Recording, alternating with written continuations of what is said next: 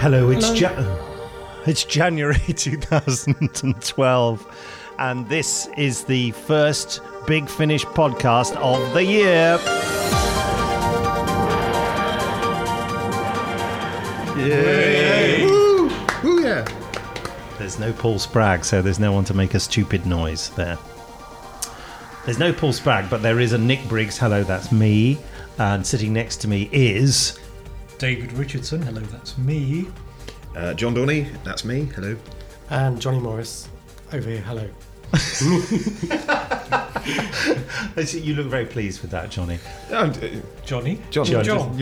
looking at Yeah. me. I was. I and looked it at was- you. I'm doing a Basil Fawlty. I'm talking to him, but looking at you. Okay. I just felt like it was like a university challenge and going Johnny Morris studying whoology. And I'm reading mainly on the toilet. So, Well, as you may well know, John Dorney and Johnny Morris are two of our fantastic writers.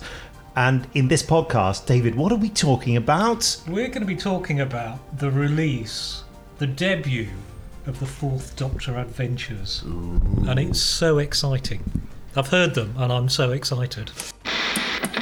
Saturday tea time, 1977, all over again. It's an exciting month for us. It is. it's quite a busy month, yeah.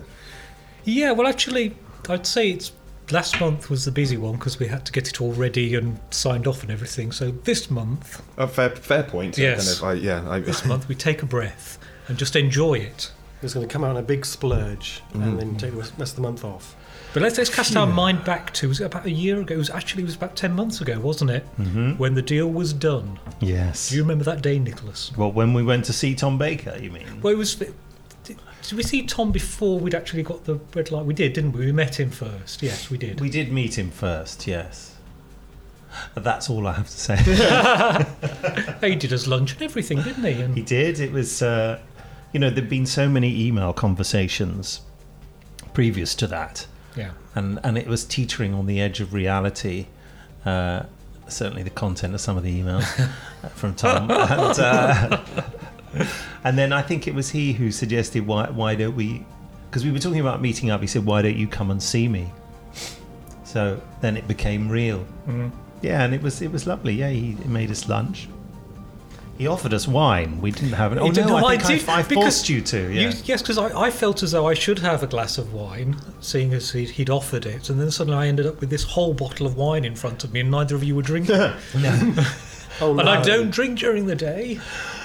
Come 6:05. Oh, well, clearly, yes. Need it. Well, I was driving, so otherwise I would have had some wine. But I thought it was because Tom was going to have some. But this has become a podcast about drinking wine. But then it was, I don't know, it was maybe 2 or 3 weeks after that we got a phone call from Jason saying we've done the deal and we've got Tom. And then it was, I think we had 10 months to get something like 18 scripts together, didn't we? Yes, I mean, I suppose we didn't have to do them all so quickly, but with you producing, David, everything has to be done several months in advance, whereas I'm a bit more last minute, but I think it was the wise thing to do, and we just sort of got on with it, which is where these two guys come in, really, isn't it? Yeah, absolutely. Well, John Dorney. Yes, hello. You ended up script editing about half of them, didn't you? Yes, yeah. It's a bit of a hodgepodge across the whole of the two series, random sort of episodes back and forth because of different stages of the production. I think the first one I did was Energy, actually. Yeah, I did Energy of the Daleks. Energy of the Daleks, which was the first one in studio. We are the Daleks, and you will answer our questions, or your mind will be destroyed. Yeah. It was. I remember I was actually coming in to the studio to visit. A friend of mine was in the recording of a story that I can't actually name. Because it's one of the Colin Baker special releases in the year, and I don't think they've been named yet. Oh no! And a friend of mine was in it, and I was coming up to available to download for £1. Yes, yeah. And I was coming to meet them in the studio, and I got a text from David on the way in saying, "Do you want to script edit the Tom Baker Adventures?" I said, "Give me 5 minutes," because I knew I was 5 minutes away from the studio, and just walked through the door and just went, "Yes," because it didn't take any thinking at all. Did you think he was playing hard to get then? No, I just thought it would be one of his gags. Yay! Dorney being funny. Ooh, yeah, that doesn't so happen very funny. often. That doesn't happen very often, being funny. And you two ended up script editing each other, didn't you? Yes, I script edited Foe from the Future and the bonus year one. And indeed Jalxar as well, so for the second And season. Jalxar and a bit of the Aside Adventure. Yes. Yeah, so we kind of swapped scripts essentially, kind of sending them back and forth and script editing each other's work, which started with the Lost Stories, I think, because it's always really useful to have another eye on your script and a practiced writer's eye as well, and yeah, Johnny had a look through Foe and gave loads and loads of really useful suggestions. I was going to ask how all that came about, but hold on. Maybe we should just talk about what that feeling is when you finally sit down to write a script that features Tom Baker's Doctor. How does that feel? Johnny? It's kind of... the most exciting bit is getting the email and going, it's Tom Baker. I still can't quite believe it. I can't quite believe I've written stories for Tom Baker's Doctor Who. Why is that? Why can't you believe it? Because it just seems such a sort of dissonance between your childhood of watching it on television and going, this is my favourite TV show at the time, and then Tom leaves and Peter Davison, and then it gets axed, and you go, this show's gone. That opportunity was never there. I was only like 6 years old. I mean, if I'd been 6 years old going, one day I'll be writing Doctor Who for Tom Baker, I'm going, that's insanely ambitious. Yeah. Yeah, you think he's still going to be playing the Doctor 30 years later, do you? Okay. Yeah. So it's sort of unreal in that way. It's And- connected with your age then, really. yeah, The age you were It's when... a sort of a huge sort of intimidating honour. But then actually writing it, it's more a case of you watch about 5 minutes of a Tom Baker story just to get his voice back inside your head, and then you just let the character talk. Yes. Because he's such a... It's so distinct, isn't it? It is. He just... Every scene he goes, hello there, he wanders in, and he's got this sort of attitude of sort of mooching through his adventures, and sort of like a student who's just walked into a business meeting. He's got that sort of attitude. It's one of the things I've said that I found quite interesting from the script editing perspective, was because I read everybody's different takes, because everybody went with slightly different styles of Tom. Yes. And it's interesting you've got the kind of the student work, because I kind of described him, which actually Louise said she might actually use to describe him as conventions. I described him as a whirligig of chaos, just coming into a room and disrupting everything, and that was my kind of take on what to do with the Doctor, of it just not really kind of respecting the situation or anything around him. But I noticed your version of the Doctor was much closer to the one in Seeds of Doom. He's much more of a man of action who sort of uses his fist. He's got that sort of the Doctor in Pyramids of Mars and Horrifying Rock, where he's having a really bad day for some reason. Yes. And he's just absolutely belittling everyone around him. But I think that's interesting because we all know the show so well, and we were pitching this at different eras. I mean, you went for Robert Banks Stewart very much in that season 12. Your Valley of Death is very much a Graham Williams story, isn't it? It has that more it's the lighter tone. It starts off being a sort of Robert Holmes pastiche, because it's the first half is in 1977, so it's 1977 Doctor Who, and then the second half is 1979, and so it becomes slightly more Douglas Adams-y, in the sense that it's got that sort of slightly larger than life cartoony element to it, but it's also got that sort of undercurrent of the villain is ridiculous and they absolutely mean it, and that's the scary thing. Shall we have the clip? What? Let's have a clip from Doctor Who, you mean? Yeah, let's have a clip from Foe from the Future. It's Saturday night tea time in 1977 all over again. Coming soon from Big Finish Productions, the Fourth Doctor Lost Stories box set. I've been to the year 4000, and it wasn't like this. Stand and deliver. The Foe from the Future. You appeared out of thin air. Did we? Are you sure? My apologies, Doctor. Leela. He speaks through the air, like Zoannon. Yes. Roundhead spy! And you are a priest holding an upside-down crucifix in my face. I can only assume this is an exercise in exorcism. Would I be right? Great, Zoannon! You would wish me to know fear before I die. Someone tried to kill me within a minute of my arrival, and that's quick, even by my standards. That was Foe from the Future. Not all of it, obviously, just a clip. No, it is because it is long. Oh yeah, it does go on. But how nice to have a sort of 6-part story again. It felt really good fun to write, actually, because it gave you so much space. There's a degree to which I always find when I've been writing 4-parters, I kind of will find I'm nearing the word count a bit sooner in my synopsis than I expect, and kind of slightly panic, and then have to, I think everyone does. But there's something nice with the 6-part. You go, I can just save that for the next episode. I can just save that bit and let it breathe and expand it a bit. And just. Well, it's very nice because it kind of builds and gets going, and then it doesn't stop. Once it gets going, it really thunders along, doesn't it? And has a big climax. Hopefully so. Yes, I haven't heard it yet, so kind of that was the intended effect. That it just kind of just gets bigger and bigger. I mean, hopefully, theoretically, I've said to people I wanted the end of episode 5 to be one of the biggest cliffhangers in Doctor Who history. Yeah. So it's a little bigger than even in the original synopsis, which was still quite an impressively big cliffhanger. Yeah. It's just trying to get it massive in scale, and because I think you need. Can I just apologise? There seems to be a major police operation going on during this podcast. Carry on. I think if you're doing 6 episodes, you can fill 6 episodes worth of material if you want. They did that all the time in the 70s, obviously. And I mean, I kind of have a joke that when I was watching. It's not really a joke, but when I was watching Tanners of Wang Chang, I quite like the fact that the only reason it's 6 episodes is because Magnus Greel forgets his bag. And you know that it would be 8, if they needed it to be 8 episodes, there'd be a moment towards the end of episode 6 where Greel goes, I have conquered the entire world. Oh, sorry, I've just left the gas on. Sorry, just nip back and do something. You can fill in the time if you want, but you can't. Theoretically, I think Magnus Greel going, oh, you thought I was bad, meet my boss. Yeah, it's exactly that sort of thing. There's the degree to which where I just wanted it to be a story that had the scale. The story itself needed 6 episodes, and you couldn't tell it in any less. Well, it's got a lot of villains in it as well, hasn't it? Yeah, it's got. I'd say everybody sort of competing to be a villain. Probably about 4 villains. Yeah. I'd say there's, and oddly, Jalnik, who's in story terms is.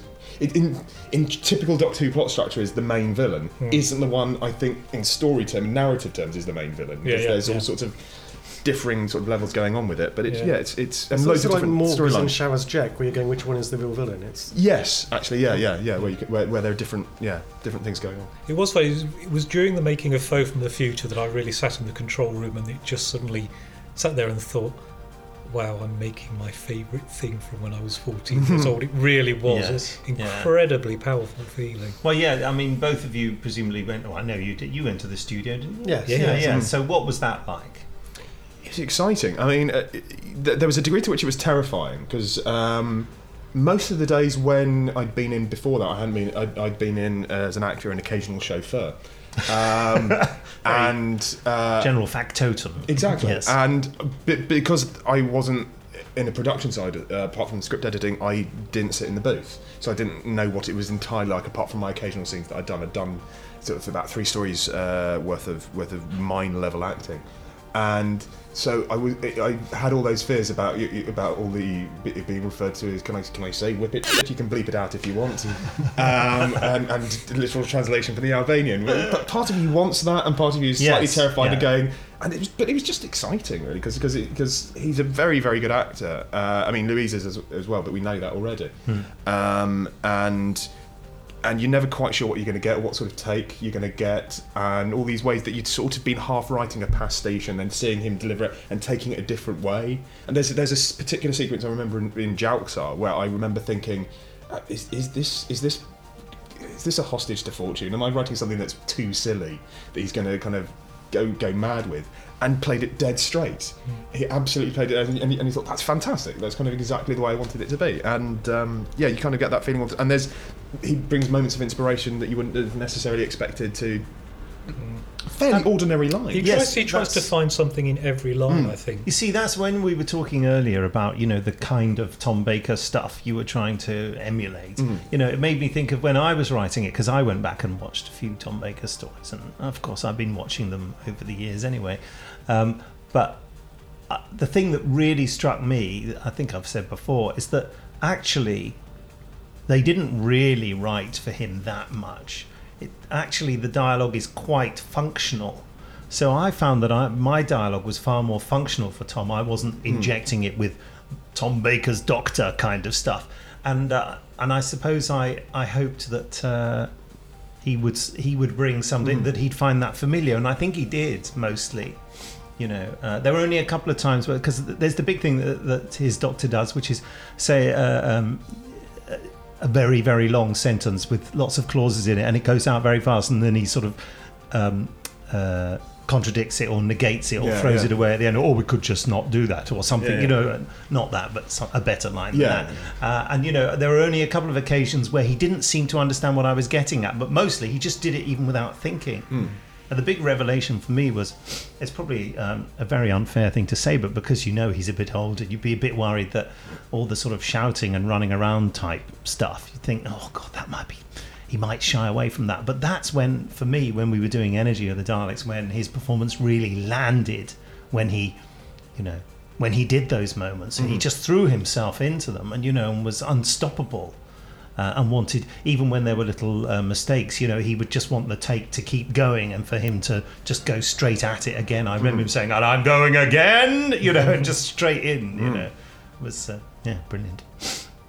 Yeah, I would say as well, the other thing that I kind of thought from doing a rewatch, because I fairly deliberately watched loads of stories from about the first 5 years. I kind of threw from Robot through to End of Key to Time. I kind of did a bit of sort of higgledy-piggledy back and forth. I watched all the 6-parters, I watched things like that, and in a fairly random order. But the thing I really noticed when watching it, and which is relevant at the moment, is how good Louise is in them as well.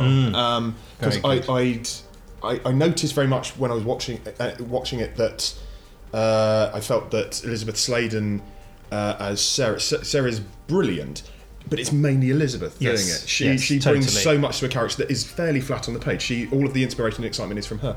And Louise is is a brilliant actress in a brilliant part. That isn't necessarily always given the best material in the programme on the TV, but you immediately going, this character has so much potential, and she's such a good actress, and you can give her so much as well. So I'm quite pleased that we managed to do that quite a bit throughout the series as well. I think Wrath of the Iceno, you really challenge that, don't you? Yes. I think it's the first time ever we've had the Doctor and Leela completely at opposite ends. Yes, no, absolutely. And I think it had to happen given the nature of the two characters. You know what I mean? I think it's good to do that.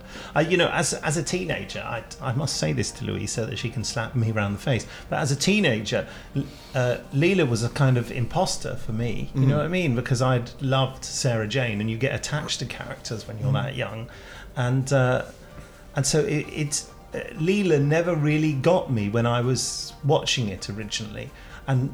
I've had this revelation because, I've known Louise for a few years anyway and known she's a brilliant actress, but and writing it, the dynamic of the Doctor and Leela is just so much more exciting, the dynamic of Doctor and Sarah in scripting terms. Liz was amazing, and she would have, but you're absolutely right.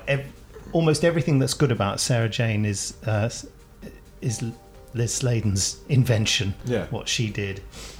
And Louise had the luxury of a character that was fascinating and different, and she did brilliant stuff with it. Leela is a sort of very strong character who sort of, if you in a story you need her to go off and do something, she'll absolutely do it. She's not waiting for the Doctor's permission and stuff. And you just have all those lovely sort of scenes where she's being harassed by a villain and she's going, I will slit you from the throat in this life or the next. Yeah. The ghosts of my ancestors will do things to the graves of your ancestors, and all that sort of defiant stuff. Where you just go, I love that. I couldn't wait to have her interrogated by the Daleks, because I knew she wasn't going to take that easily. I think another thing that's lovely about Leela is I think the writers have also found ways to do great comedy with her as well. And actually, perhaps we should play in the clip from Valley of Death where they're on the plane, where they board the plane. Okay, yes. Oh, which I love. Where she prefers it to the TARDIS, yes.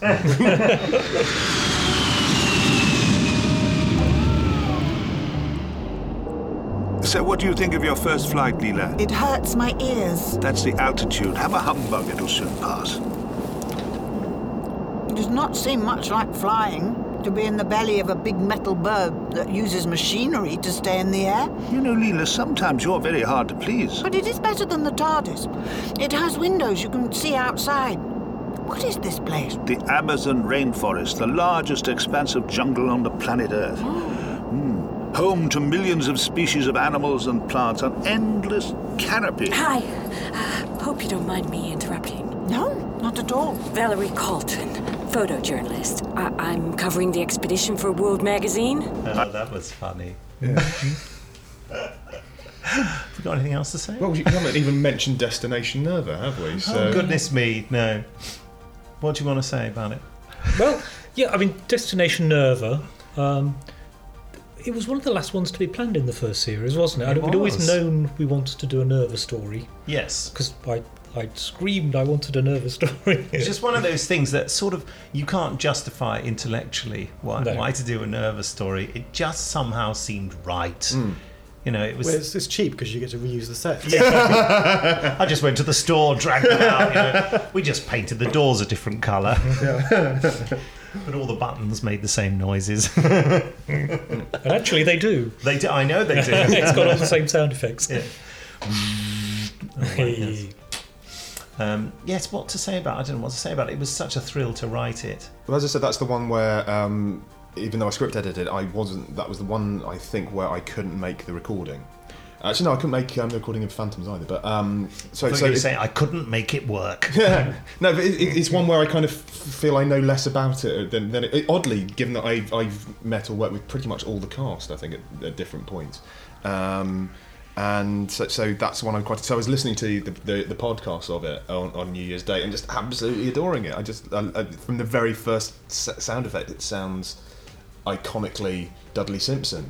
So it's... that first crash of music as they come through the door. Yeah. Oh, Jamie's done some amazing stuff. It was really good fun. I wanted to make it quite a simple story, you know, so that we just have... Although, having said that, it's not absolutely crammed with Tom and Lou the whole time. You know, the other characters get to breathe, and that's something that David encouraged me with, especially the medical doctor character on Nerva. David, you suggested more of an emotional background for her, which was a brilliant idea. That's and it just Raquel Cassidy. Yes, that's right. Yeah. And it just adds something nice to an emotional content to it that isn't true to how it would have been done in those days, but it just gives it lifts it a little bit, I think. I think that it's the circle you've got to square, isn't it? Trying to kind of combine something that has the nostalgia aspect, but with a modern scripting and dramatic sensibility. So I mean, you say that, but I was saying to you, you know, there's stories like Pyramids of Mars, where you've got the Marcus and Lawrence Scarman, absolutely, the emotional bond. They did do that back in those days. You know, Noah and Vira, their relationship in Ark in Space, it wasn't. Yeah, that's true. They didn't shy away from it. No, that's true. There is, there's a precedent for it, isn't there? Precedent, yes. Yeah, it was. Something I say about the finished product, that it's actually more horrifying than I'd intended it to be because of the performances, really. Yeah. Particularly of Kim Wall, who plays an astronaut in it, he's not an astronaut, he's in a spacesuit when it happens, and something ghastly happens to him. And, you know, as written, it was, I wouldn't say a cod Doctor Who scene, but it was, you know, melodramatic and someone in trouble and la la la, and he did it with such fear and confusion in his voice that it's very upsetting to listen to. He's such a good actor, Kim Wall. It's ghastly, actually. You suddenly think you're watching The Thing. Well, that's what you want from Doctor Who. You want it to be not grisly, but you want it to be sort of chills on the back of the neck and stuff. I was quite pleased that there was one bit where I with one particular scene in Faith and Future, which I've described to loads of people as the most grotesque. Grotesque is the word. The most grotesque thing I've ever written in my life is just this one particular scene in episode 5, which I'm very much looking forward to actually hearing how it turns out. It was good. It was listening to it on the day, even in the booth, you're going, this is quite unpleasant.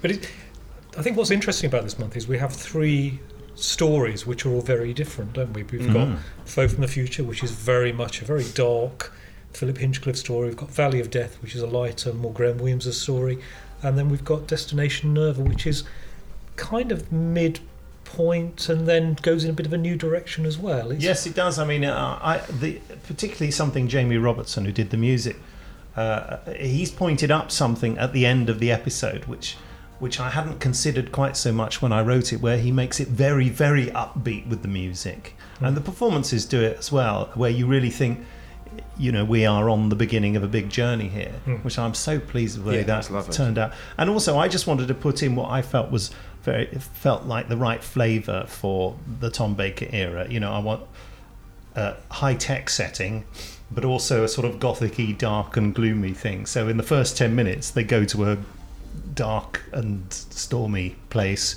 with creaking floorboards and things leaping out of the dark, and then they end up on a bright, shiny spaceship as well, you know. So I just wanted to get those ingredients in, and I did have it in my mind that maybe the first 10 minutes of the story should be something that we could separate out as a podcast to tease people, and that's worked out quite nicely, actually.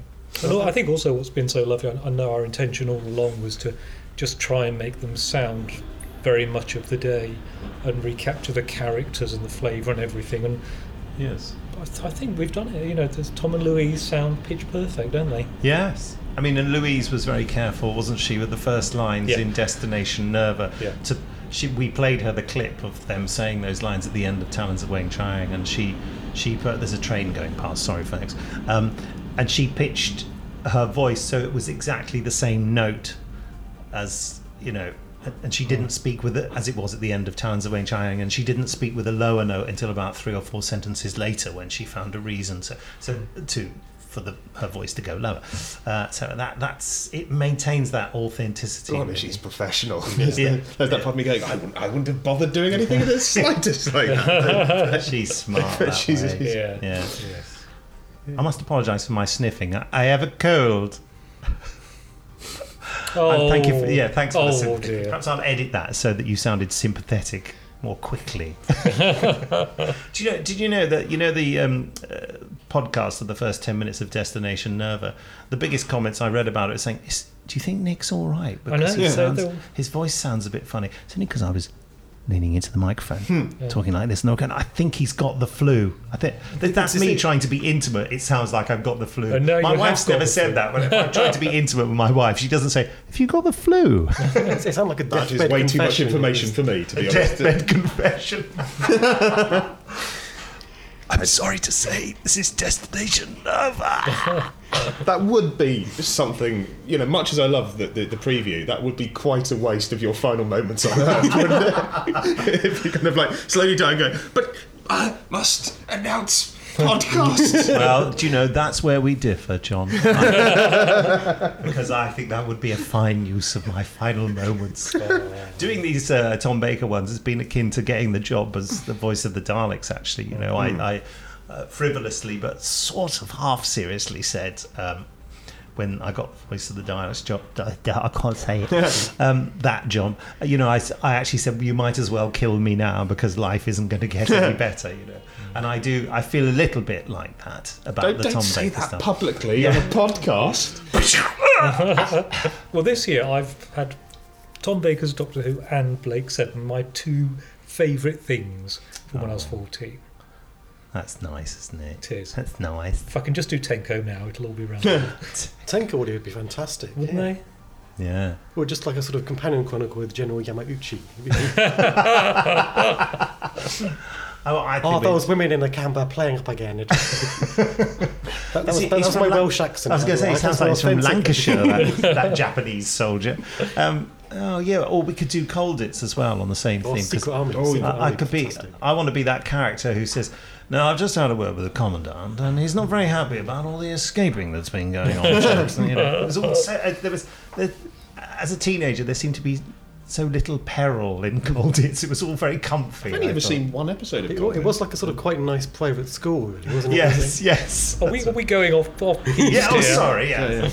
Anyway, well, it is 1977. Yes, all over again. And it wouldn't be a podcast since we haven't got Paul Spragg here to annoy us. We've got to annoy ourselves. Have we had a clip from Destination Nerva yet? No. What clip would you like? We can't play the Kim Wall bit, can we? No. Let's play something from the first 10 minutes. Hold on, that's already been on. Let's play something from between the 10th minute and the 11th minute. I'll find something. Here it is. Minute.